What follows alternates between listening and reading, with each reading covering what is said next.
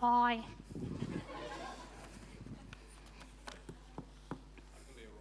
You can be Aurora? Yeah. All right. Let yourself go, Aurora. Unfortunate. G'day, I'm Aurora.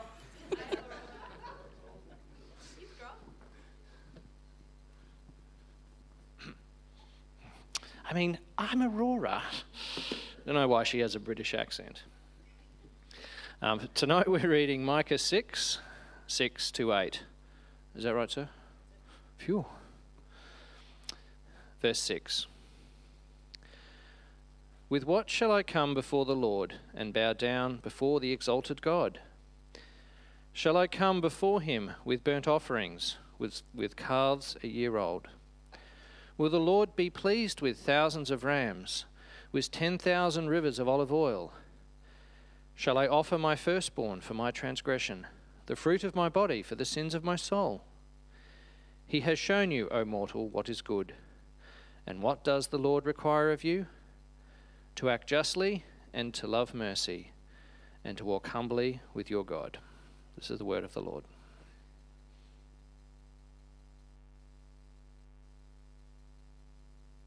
Isn't she adorable?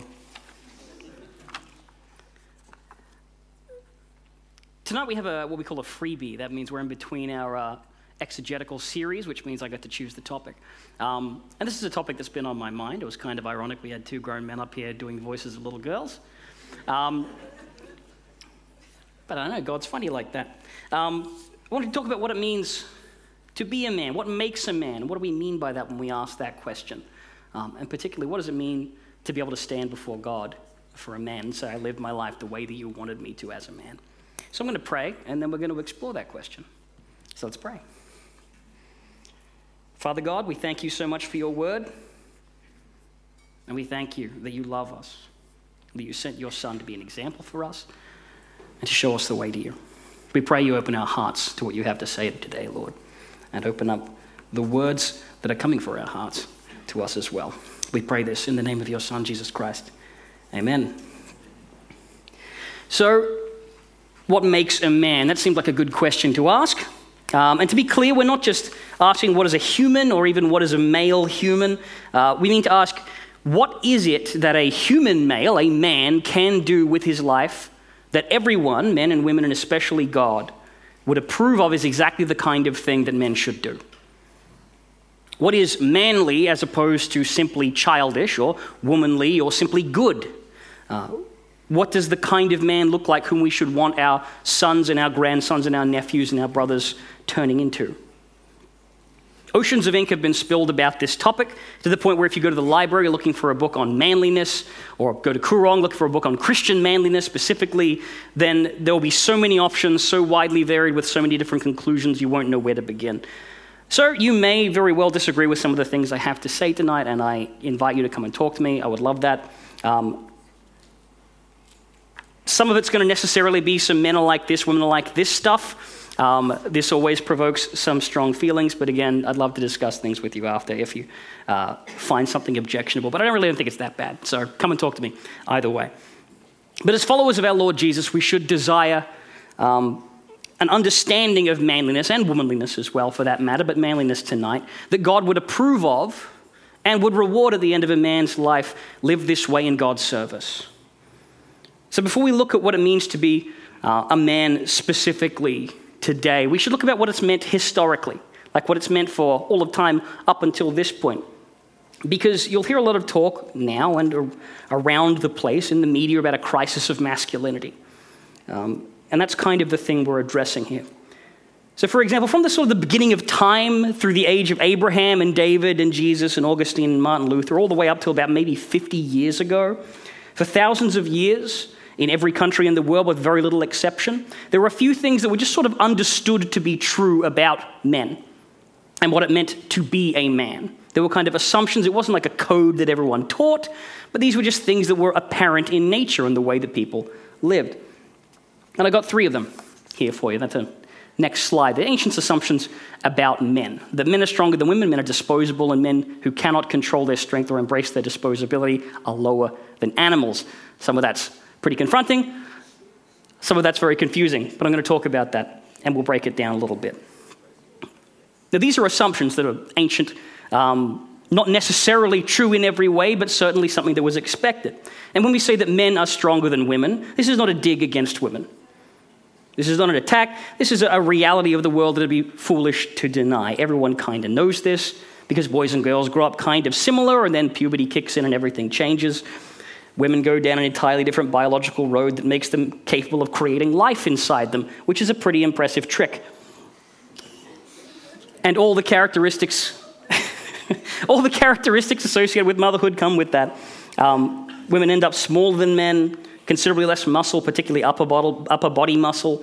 They have a much harder time biologically building muscle and burning fat. Men get a different DNA blueprint.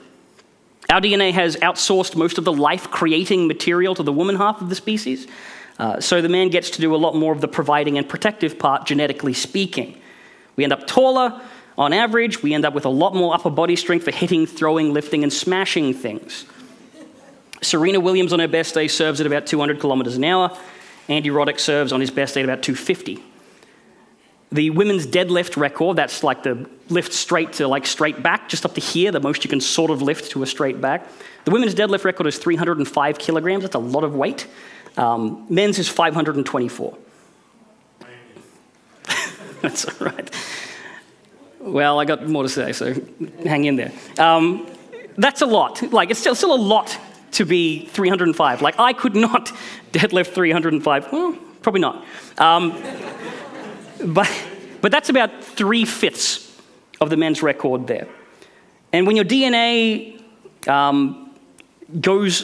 runs through a boy during puberty, it wants him to end up capable of fighting off predators that might attack the tribe or chasing a gazelle for 15 hours until the gazelle dies of exhaustion to drag that back home. And that would make it easier for the tribe to survive, to have half the species able to do that while the other half took care of the matter of creating life, which, again, pretty good trick.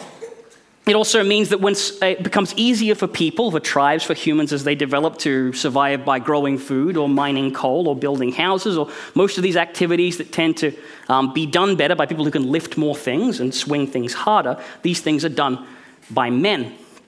And so men are stronger than women, at least in that sense. Number 2 kicks in then, however. Men are disposable.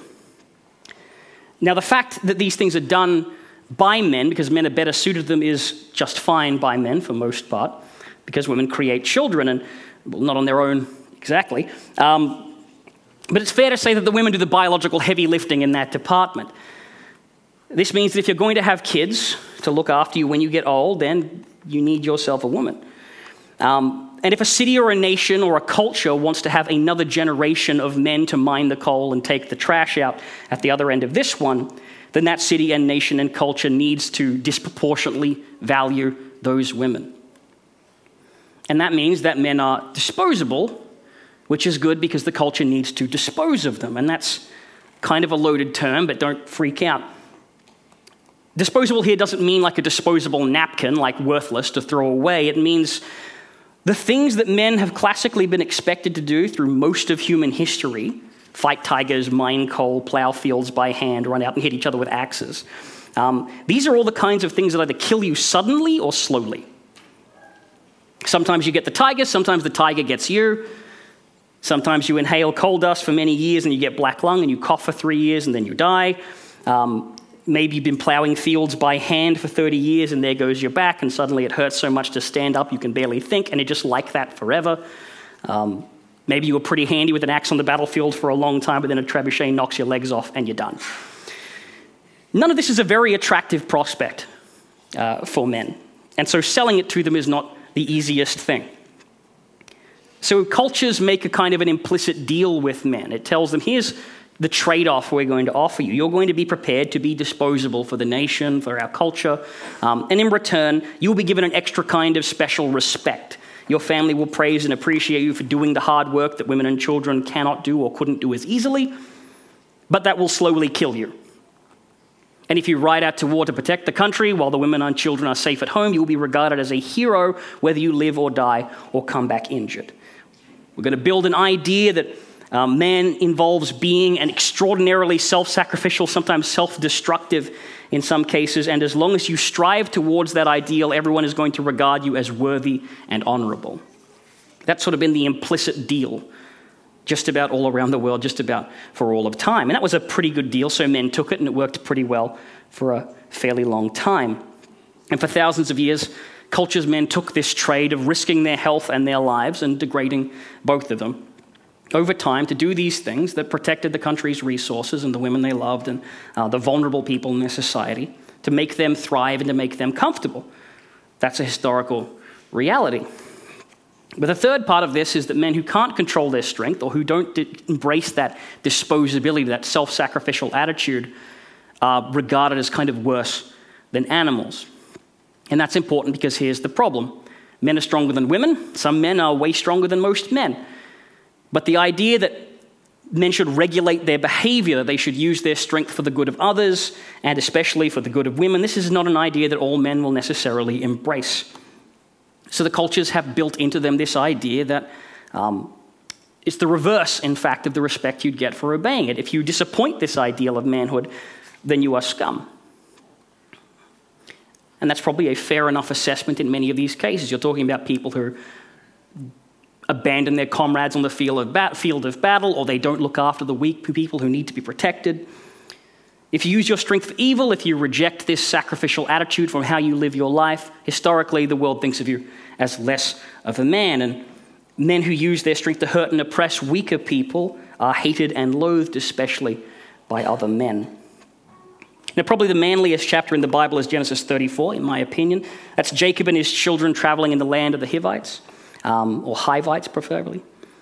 There's a guy called Shechem. He's the son of a local leader called Hamor. Shechem sees Dinah, that's one of Jacob's daughters, and he accosts her, he rapes her.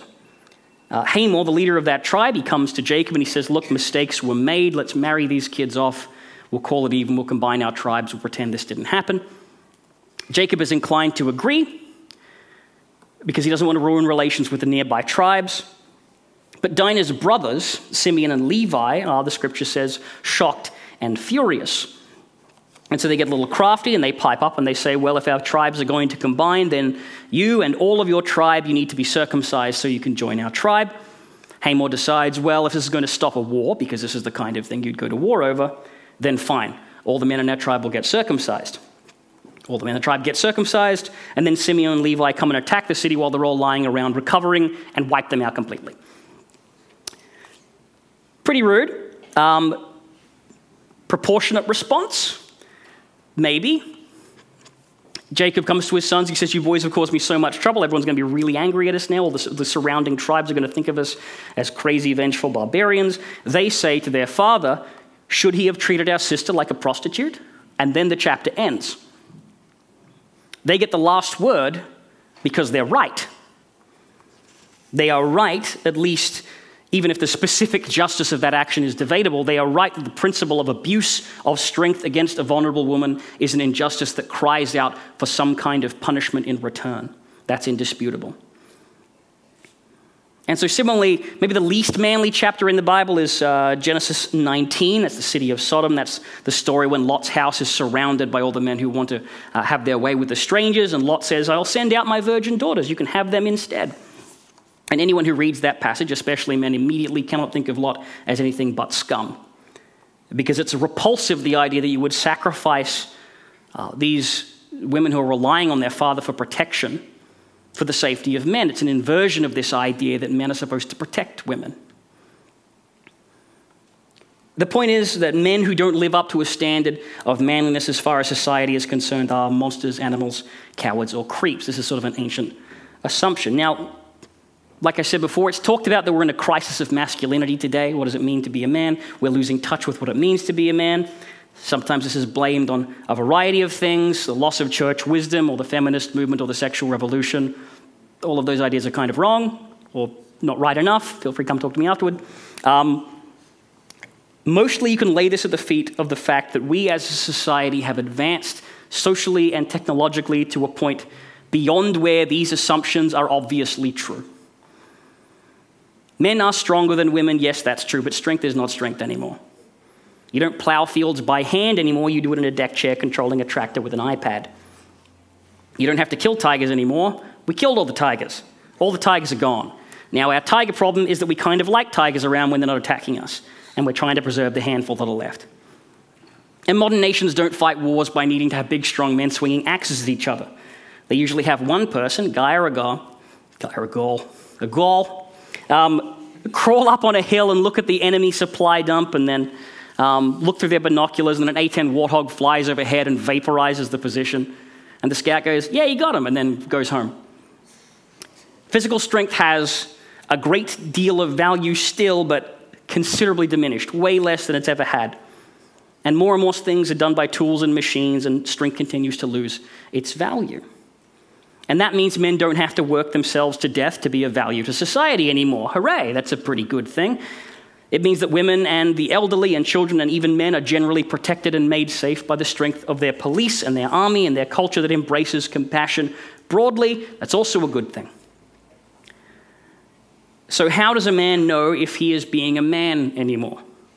How does society know how to praise him and encourage him for being a man? Honestly, they don't. And men start to feel anxious and useless, and they look for alternative ways to prove themselves as a man in society. This is why we have 10 times as many men in jail as women, because men do stupid things to prove they are men to someone. And if they can't find some way to prove they are men to someone, that they're respectable as a man, they may often end up depressed or hostile or aimless or homeless. And this is why we have 3 times as many Australian men as women across all states and territories who take their own lives. And every time you hear about a mass shooting, I don't think they can recall one ever that was a woman. At the bedrock of this problem is what was valuable about men historically that was worthy of praise is now less valuable and less easy to praise. Most jobs don't require great physical strength or labor or risk, and we're working hard on machines to make those that are left easier to do. Now all that exists to define manhood is the third part of this equation. This idea that men can be dangerous if they don't control themselves, if they're not willing to be sacrificial enough. Masculinity kind of gets reduced to that single idea. And that's how you get a generation that tells its women that they can be anything they want to be, including a vessel for new life in the world, and tells its men they can be anything they want to be, but they have a tendency to degenerate into animals and monsters, so watch yourself. And that's the state of play that we're kind of in as a society. It's a pretty serious crisis to be in. And like I said, there's a lot of discussion on this topic. There's a whole lot going on there. But I wanted to take a couple of ideas about masculinity from culture and see where they match up with the Bible and talk about them a bit today and encourage us to discuss that more, I guess, in our own times, in our home groups, in our homes, and see if they have anything to offer us. Not just about how strength is used, but about what it is to be a man and how people have comprehended that throughout history. What alternatives do we have to just these old assumptions that don't seem to work anymore? And I've got 3 to offer you, and the first one I call the balanced man. And it's rare that I get to justify the reading of a poem to the church, but I get to inflict it upon you today. Rudyard Kipling, you may or may not know, he's a famous author and a poet. He wrote The Jungle Book, among other things. He wrote a poem called If.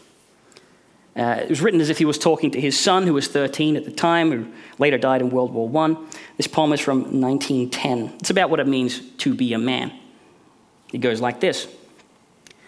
If you can keep your head when all about you are losing theirs and blaming it on you, if you can trust yourself when all men doubt you, but make allowance for their doubting too, if you can wait and not be tired by waiting, or be lied about, don't deal in lies, or being hated, don't give way to hating, yet don't look too good nor talk too wise.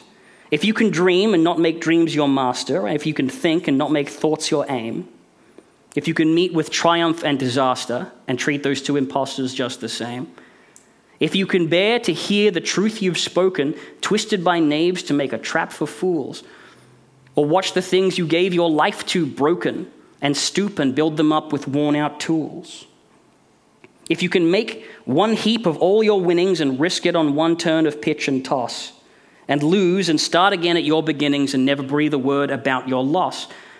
If you can force your heart and nerve and sinew to serve you long after they are gone, and so hold on when there is nothing in you except the will which says, hold on. If you can talk with crowds and keep your virtue, or walk with kings and not lose the common touch. If neither foes nor loving friends can hurt you, if all men count with you, but none too much. If you can fill the unforgiving minute with 60 seconds worth of distance run, yours is the earth and everything in it. And which is more, you will be a man, my son. Now, Kipling's image is kind of inspirational to hear, but it's a restatement of an old idea that a man should be defined by having these broad, balanced, manly virtues. He should be willing to risk, but not reckless. He should be able to hold a conversation with people more powerful than him, but not only those, also those who are less powerful than him, and be humble in both those circumstances. He should have imagination, but not be lost in imagination. It's the idea that the world is wild and changing and varied, and a man's real strength is not just in his capacity to overpower physical obstacles and challenges in a way that a woman can't. It's in a special ability to remain kind of measured and objective and flexible, so whether life is shoveling diamonds or dung at you, you know whether to catch or dodge. And this is not an unbiblical idea. If you read particularly the early chapters of Proverbs, Solomon is preoccupied with warning his son about the danger of being carried off by impulsiveness and desire and overbearing passion. This is the best thing a man can do, more or less, at least as far as these guys are concerned, to be restrained and to be wise. And it certainly makes men more valuable to women because, and this is a generalization, generalizing alert, women experience emotions at a higher intensity than men do. Men usually don't get to be as happy as women are when they're happy, and they don't usually get to be as upset as women are when they are upset. This means, in matters of empathy and social decency, sometimes men have to submit to our wives and their superior instincts. But it also means when a disaster happens or some uncertainty occurs, or the shock of loss and change, that hits a woman harder, and a good man is capable of being reliable and supportive for her during that time, whatever it happens to look like. And that's not a bad idea of manliness. Maybe one worth remembering. Second idea I have for you here is the tough guy. Kind of speaks for itself, but I'll speak about it anyway. Raymond Chandler is a famous author. He writes hard-boiled detective novels. He wrote books through the 30s and the 50s about tough men operating in a tough world. He represents in his characters an idea that the world and its greatest threats are moral hazards, and that a man who is unwary or insufficiently tough will find himself very quickly not only turned weak, but resentful and spiteful and not worthy of really being called a man. And he has a famous quote that encapsulates the kind of heroes he wrote about. And it's an idea of what he thought was the ideal manhood. And it goes like this. It says, "Down these mean streets a man must go who is not himself mean, who is neither tarnished nor afraid. He is the hero, he is everything. He must be a complete man and a common man and yet an unusual man. He must be, to use a rather weathered phrase, a man of honor, by instinct, by inevitability, without thought of it, and certainly without saying it. He must be the best man in his world and a good man for any world. He will take no man's money dishonestly and no man's insolence without a due and dispassionate revenge. He is a lonely man, and his pride will be that you will treat him as a proud man or be very sorry that you ever saw him." The story is this man's adventure in search of a hidden truth, and it would be no adventure if it did not happen to a man fit for adventure. And if there were enough like him, the world would be a very safe place to live in without becoming too dull to being worth lived in. Now, Chandler's tough guys are all about justice. They're living in a world which is corrupt and warped, and the only justice it offers is the kind that they go after themselves. And the beautiful things in that world, the softness of women or the innocence of children, only exist because men like him are willing to sacrifice themselves to make sure that they are safe and untainted by the world. They're constantly being shot at, chased, harassed, beaten up, and knocked unconscious because they're trying to be a source of good in a world that has no tolerance for good men. And Jesus Christ is the ultimate good, and he warns his disciples in John chapter 15 that the world will hate them because they represent him who they hated first. And Paul says in Ephesians 5 that husbands should love their wives as Christ loved the church, in that they would die for her. And the natural addition of these two things is that if living for Christ provokes the world to any kind of hardship against you and those you love, be it violent or otherwise, men have a duty to protect, especially the women, but all those who are vulnerable, because manhood is a representation of God in the value he places on those he loves and his willingness to sacrifice. And part of being a man is a willingness to be tough and to do what is painful and hard, because the world gets a little bit worse for every wrong left unrighted, and a man needs to be tough enough to be pure and good without becoming tainted by compromise and sin. And the world is not going to make it any easier for him. That's the tough guy. Last one, the knight, or the chivalrous man. Now, we know chivalry a little bit. We mostly think of chivalry as a thing that people do when they are dating, if they are trying to be especially, old-fashioned, I guess. Chivalry, it's a code by which the Christian knight or noble conducted himself in the Middle Ages, which made him worthy of being at a station above others. There's no single official code for chivalry, because even though there are legends of King Arthur's Round Table and forming the knighthood there was never really a time where a bunch of knights got together to decide what it meant to redefine manliness as this higher thing. But the short tale of this complicated history is that over time, nations adopted Christianity as their official religion. The world grappled with having kings and lords who were believed to be given their power by God to use that responsibly. And the philosophy and religion of people living for the servant king, all of that developed all at once and became normal to expect certain elevated behaviors from people in power, from knights who received special honors and recognition and admiration. Strength alone is not enough to be a knight who is the archetype of a good man that everyone really should aspire to be, even if they weren't born into it. A good man had to conduct himself righteously in all areas of life to be worthy of the title. And religious leaders at the time looked not only to Jesus, but also to biblical heroes like David in their best moments for inspirations on how to teach a knightly manhood. And in all the Arthurian tales and legends, there's a variety of specific lists, but the common commands given to the men who were knights, upon which their knighthood depended, tend to fall into three simple categories, and that's a duty to countrymen and fellow Christians. That's a knight needs to cultivate these virtues that serves his neighbors: courage, valor, mercy, protection for the weak and the poor, and loyalty to an earthly lord that they are serving, that they pledge to serve, willingness to sacrifice one's life for a king or for a beggar. A duty to God, being faithful to the teaching of the church, to protect the innocent and their innocence, to champion good against evil, obeying God above the allegiance to any earthly lord or possible gain. And third, a duty to women.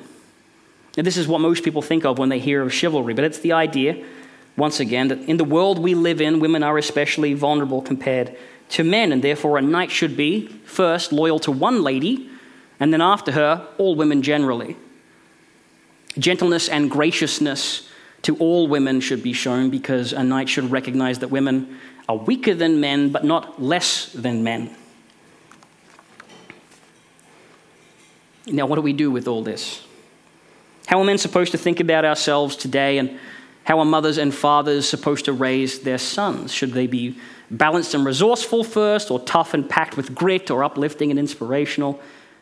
And the biblical answer is, maybe disappointingly, we are not actually given a roadmap specifically for this.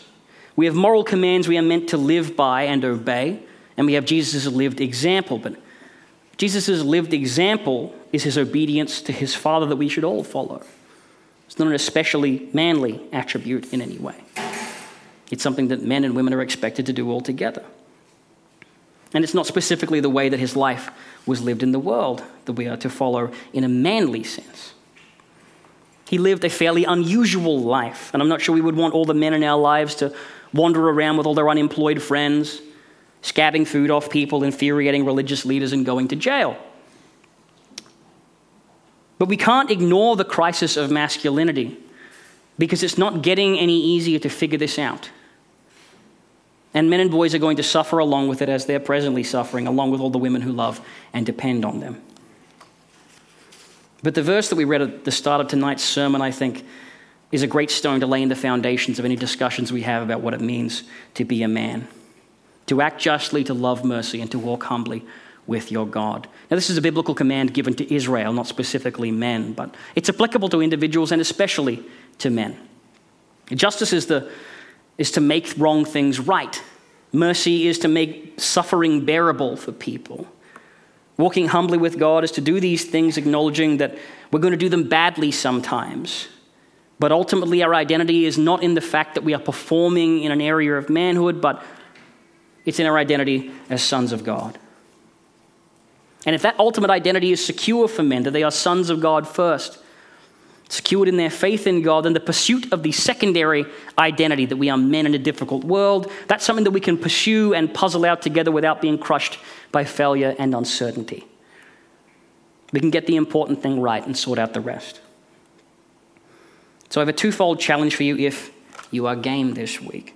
If you are a man, if you are young or old, do you have some kind of code that you live by, or principles that you live by, or things that you just believe that you need to do or to be as a man, that are above and beyond simple obedience to God's goodness and his word?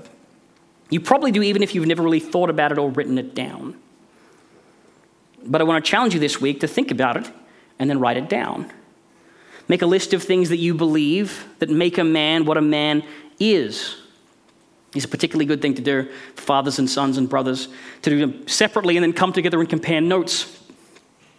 Fathers might be shocked or impressed by the values that they have accidentally taught to their sons, or alarmed to see that maybe you've never mentioned one that you actually find pretty important.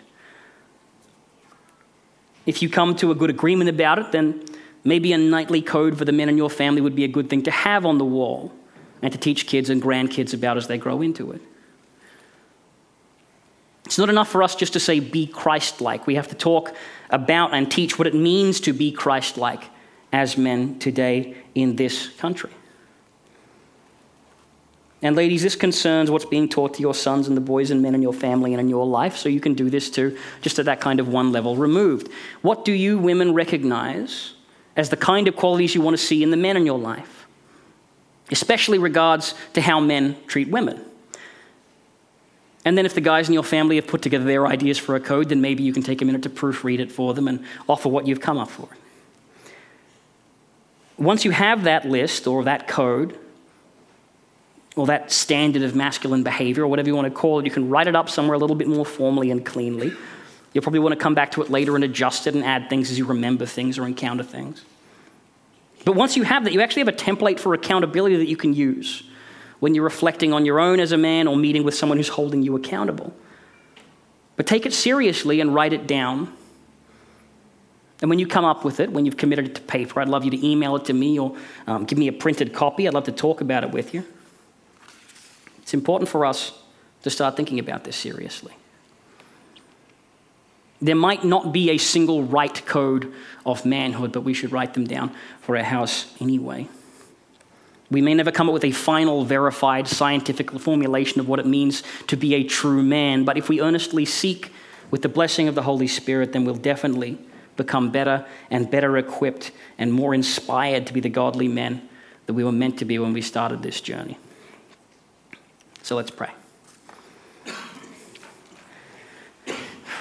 Father God, we thank you for your Son and the fact that by the redeeming power of his sacrifice, we can approach you with the honest desire to become better followers of you. And especially, Lord, we thank you tonight. And we pray for those men and those boys who are trying to be better followers of you in a world that has never existed like this before. Guide every one of them as they try and grapple with how to seek your justice and love your mercy and to walk humbly with you. Bless the women in our lives as they encourage and inspire their men to step up and grow towards you. And may we each seek to be men and women after your example, secure in the knowledge that our ultimate identity is not just as men and women, but as sons and daughters of God. And we ask this in Jesus' name. Amen.